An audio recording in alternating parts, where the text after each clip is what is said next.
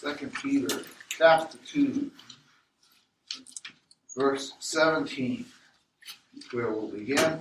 The Bible says, "These are wells without water, clouds that are carried with the tempest, to whom the midst of darkness is reserved forever.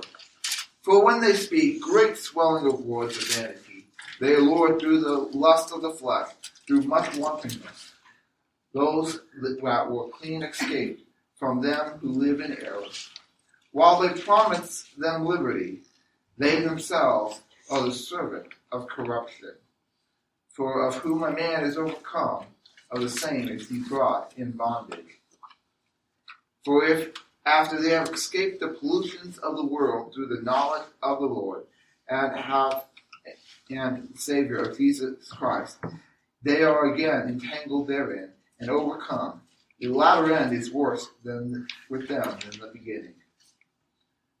For it had been better for them not to have known the way of righteousness, than that after they had known it, to turn from the holy commandment delivered unto them. But it has happened unto them according to the true proverb, the dog is returned to his own vomit again, and the swallow followed to the washing in a wallowing in the mire."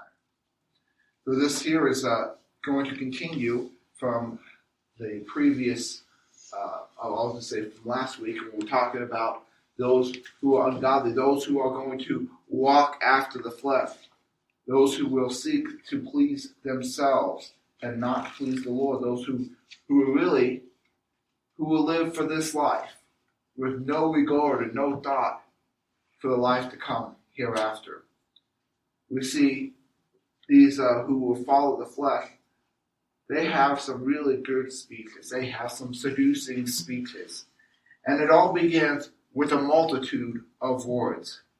It all begins with this great swelling of words, this increase of words. Boy, they'll just talk and talk and talk and talk. But the Bible tells us in Proverbs chapter 10, verse 19, it says, "In the multitude of words there wanteth not sin, but he that refraineth his lips is wise." You know, it's real easy when we start talking for things to come up that, well, you know, maybe we shouldn't be talking about, but just in the midst of conversation, especially with those who don't know Christ, especially with those who are ungodly. They don't think anything of it. They don't think, hey, you know, it's not a problem for me to say this or that or whatever. It may not be clean. It may not be pure. It may not be that which would bring glory to God, that which would edify and build up, would speak. And they don't think anything of it because, well, this is all they got to live for. This is it. It doesn't really matter. Those are going to go and they're going to talk, and it's real easy to get caught up in the conversation and to go right along with them and not to think about it. It's real easy then to fall into the sin of gossip, talking about others behind their back, talking about others in a hurtful way. The Bible tells us in Ecclesiastes chapter 5, verse 3, it says, "For the dream cometh through the multitude of business, and a fool's voice is known by the multitude of words." Boy, you can always tell, you know, when somebody doesn't know something, that always going on and just talking, especially as a mechanic at the post office, when people start talking about stuff, and they're talking about the machines, and we're looking at the other mechanics going, this person has no idea what they're talking about. Last night we had a machine breakdown. It was a good one. And they kept talking about it, and soon the supervisors, you know, they all come around and they all take a look, and then they start talking about it. And of course they come, and they don't come like this. They come with hands in their pockets. Oh, hey, what's going on over here?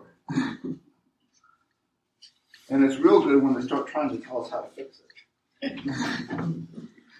And say, well, you know, I really think you need to do this, that, and we're just looking at them going, you really don't quite understand all of the ramifications about what you're saying. Because if we do it your way instead of my way, it's going to take us about 3 times as long. Of course, didn't they? But we see this so often, though. This speaking without knowledge. In fact, just a couple of verses up before, it says that these who walk after the flesh, these natural brute beasts, made to be taken and destroyed, speak evil of things that they understand not. That's just right up there in verse 12. They're speaking evil of things they don't really know, and it must be bad because I don't understand it. We kind of carry that sometimes about our government. Boy, it must be bad because, we don't always understand all that they're going through. We don't understand the different views and the different ideas. We just say, they're just all corrupt. They're all just sinners. And I've heard people say that. And the fact is they're not. But they speak as though they were. There's a great swelling of words. The Bible tells us here. In verse 18 it says, for when they speak, great swelling of words of vanity. They allure through the lusts of the flesh, through much wantonness, those that were clean escaped. Fact is, we still live with our flesh. We still have fleshly desires. Now we're to not be overcome by those. But they're going to speak all these kinds of words to draw by the lust of the flesh those who are clean escaped. The Bible tells us that we all, like sheep, have gone astray. We've turned everyone to his own way. We've all been deceived. We've all followed after our own lust. We've all done the things that, I just really like to do this. It just satisfies, it pleases me. James tells us that in chapter 1, it says, let no man say when he is tempted of God, I am tempted of God. God cannot be tempted with evil, neither tempted ye any man with evil. But every man is tempted when he is drawn away of his own lust and enticed. And when lust are conceived, it bringeth forth sin. And sin, when it is finished, brings forth death. We've all been drawn away of our own lust. Our flesh desires things that we wanted. I really like that. It's really nice. I would really like to have that. And we lust and these things after the things of this world. The things of this world, they're going to pass away. They're not going to be here forever. But he that doeth the will of God abides forever.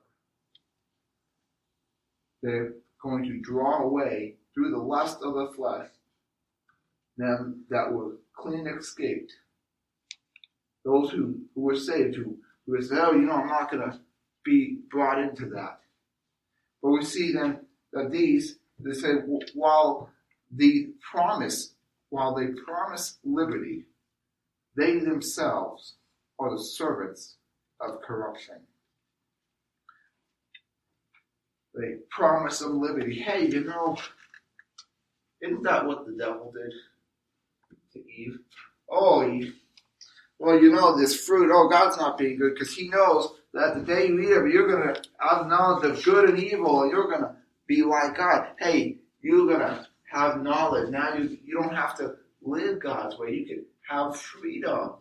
You can have liberty. You're going to have more knowledge. And yet, what was he really doing? He was bringing into bondage. Bringing her into the penalty of sin, the bondage of sin. And these here, they're doing the same thing. It says, while they promise them liberty, they themselves are the servants of corruption. They're the servants of corruption. That's good. The Bible tells us in Galatians 5:13, it says, for brother, ye have been called unto liberty, only use not this liberty for an occasion for the flesh, but by love serve one another. There is liberty in Christ. The Bible tells us where the Spirit of the Lord is, there is liberty. We're not under the bondage and the burden of the law and having to fulfill the law. So we have liberty, but we're not to use our liberty however we want. We're not to use the liberty as these are using it to serve their own flesh, to serve and to bring back into corruption. And we saw this in Acts. Those were those who would go and they say, oh, well, now that you're saved, well, it's wonderful that you've trusted Christ, but you still, now you need to keep the law. Now you need to, and they tried to bring him back under the law. And Peter but Paul had to go and had to go up to Jerusalem and they had a big meeting about it. It says, no, we're not under the law. It wasn't something our fathers could keep. And these were Jews, and these people were Jews. So, hey, even as Jews, growing up in it, we couldn't keep it. How can we expect those who didn't grow up in it to keep it? The Bible tells us in Romans chapter 6, the Bible says, let not sin therefore reign in your mortal bodies, that ye should obey the lust thereof. Neither yield ye your members as instruments of unrighteousness unto sin, but yield ourselves unto God, as those that are alive from the dead, and your members as instruments of righteousness. For sin shall not have dominion over you, for you are not under the law, but under grace. What then? Shall we sin because we are not under law, but under grace? God forbid. But know ye not, that to whom ye yield yourselves servants to obey, his servants ye are, to whom you obey, whether of sin unto death, or of obedience unto righteousness. The choice is ours. Who are we going to obey? It's been said, two choices on the shelves, pleasing God or pleasing self. These here, as it speaks about, are those who would please themselves. Here they speak this great swelling of words, and yet they promise liberty, and yet they themselves are under the bondage of corruption. You see, though, their end is not that of liberty. Their end is not that of happiness and joy. Their end is to be destroyed. The Bible goes on, it says, for if they have escaped the pollutions of the world through the knowledge of the Lord and the Savior, Jesus Christ, they are again entangled therein and overcome. The latter end is worse than with them than the beginning. The Bible tells us just just at the beginning of this letter here, that 2 Peter, the Bible says, Simon Peter, a servant and apostle of the Lord Jesus Christ, to them that have obtained like precious faith through the righteousness of God and our Savior, Jesus Christ. Grace and peace be multiplied unto you through the knowledge of God and of our Lord Jesus Christ, according to his divine power hath he given us all things that pertain unto life and godliness, through the knowledge of him that has called us to glory and virtue, whereby are given unto us exceeding great and precious promises, that by these ye might be partakers of the divine nature, having escaped the corruption that is in the world through lust. The corruption that is in the world through lust. They're under bondage. They're going back into their corruption. Why? Because they're walking after the lust of their flesh. As it says up in verse 10, it says, but these that walk after the flesh in the lust of uncleanness. They're following their own desires. And while they believe themselves to be having more liberty, hey, we're not under the law, we're under grace. Now you go and follow my own flesh and do what I want to do. No, they're being brought back under corruption, being brought back under sin. And the Bible tells us right here that those who will do that, their end is worse than their beginning. It would have better for them who have not have known the way of righteousness than after they had known it, to turn from the holy commandment delivered unto them. It is better for them not to have been saved than to be saved and then go and live as though they're not. They had They were overcome. They thought they were going to be delivered. They thought they had more liberty to go and do those things that they wanted to do. But they didn't. But on contrast, we see others like Paul, who said, "But those things that were gained to me, I count them loss for Christ. Yea, doubtless I count all things but loss for the excellency of the knowledge of Jesus Christ, the Christ Jesus my Lord, whom I have suffered the loss of all things. I do count them but dung, that I may win Christ." He says, you know what? All those things that, I was really excelling in the religion of the Jews. In fact, he mentioned that in Acts, how he persecuted them above all his peers. And he goes through all his pedigree. And, he had everything going for him in the religion of the Jews. But he said, you know what? It's not worth it. It's all loss. I want to know Christ. He says, I do count them as dung, as waste, that I may win Christ. But these are those who will live after the flesh, who will reap to themselves corruption, and really a worse end.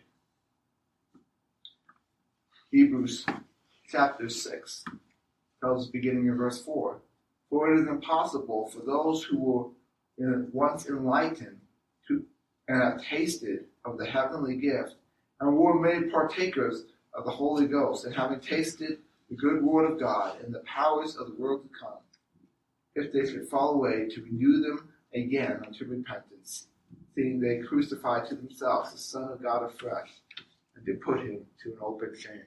Say, it's impossible for them to be saved again. They're not going to, that once we're saved, we're always saved. And these who have tasted of this gift and have tasted of the heavenly gift and the goodness of the Lord, been partakers of the good word of God, they're turning away from that back into sin, back into the ways of the flesh, giving heed to their own lust and not to that of the Spirit. They're going to reap to themselves corruption. And while they won't lose their salvation, they will lose their joy and they will lose their reward. The Bible tells us in Hebrews 10, it says, "For if we sin willingly, after that we have received the knowledge of the truth, there remains no more sacrifice for sin, but a certain fearful looking for judgment and fiery indignation, which shall devour the adversaries." I see it all the time in my kids. They know when they're in trouble, Dad's not their friend. They know that Dad is coming, and it's going to hurt. And they're not running to me and looking to play. They're running away from me, looking to hide. Because they know there's that certain fearful looking for judgment. But just like us, we know we're harboring sin. We know there's sin in our life that we don't want to get right. We don't want to take care of because, it pleases our flesh. There is that certain looking for judgment. What? How's God going to deal with me for this? How's God going to deal with me for that? Speak to us and, I know I shouldn't have it, but man, I really want it. So I'm going to keep it. Is there going to be a certain looking for judgment? These who will walk after their flesh, not after the Spirit, they're going to be looking for the certain judgment. There's not a joy in seeking the Lord, because in order for them to seek Him, they're going to have to clean up their own hearts. They're going to have to clean up their own lives. They're not going to be able to follow after the lust of their flesh.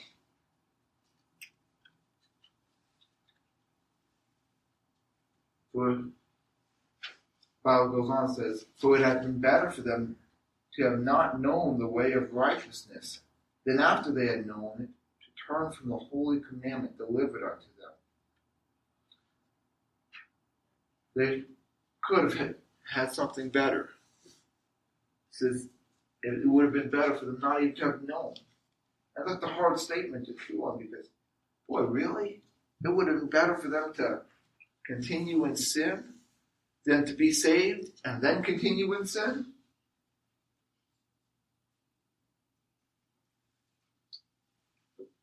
The Bible tells us, just in the next chapter here, 2 Peter says, also in all his epistles, speaking in them of these things, in which some are hard to be understood, which they that are unlearned and unstable wrestle, as do also other scriptures.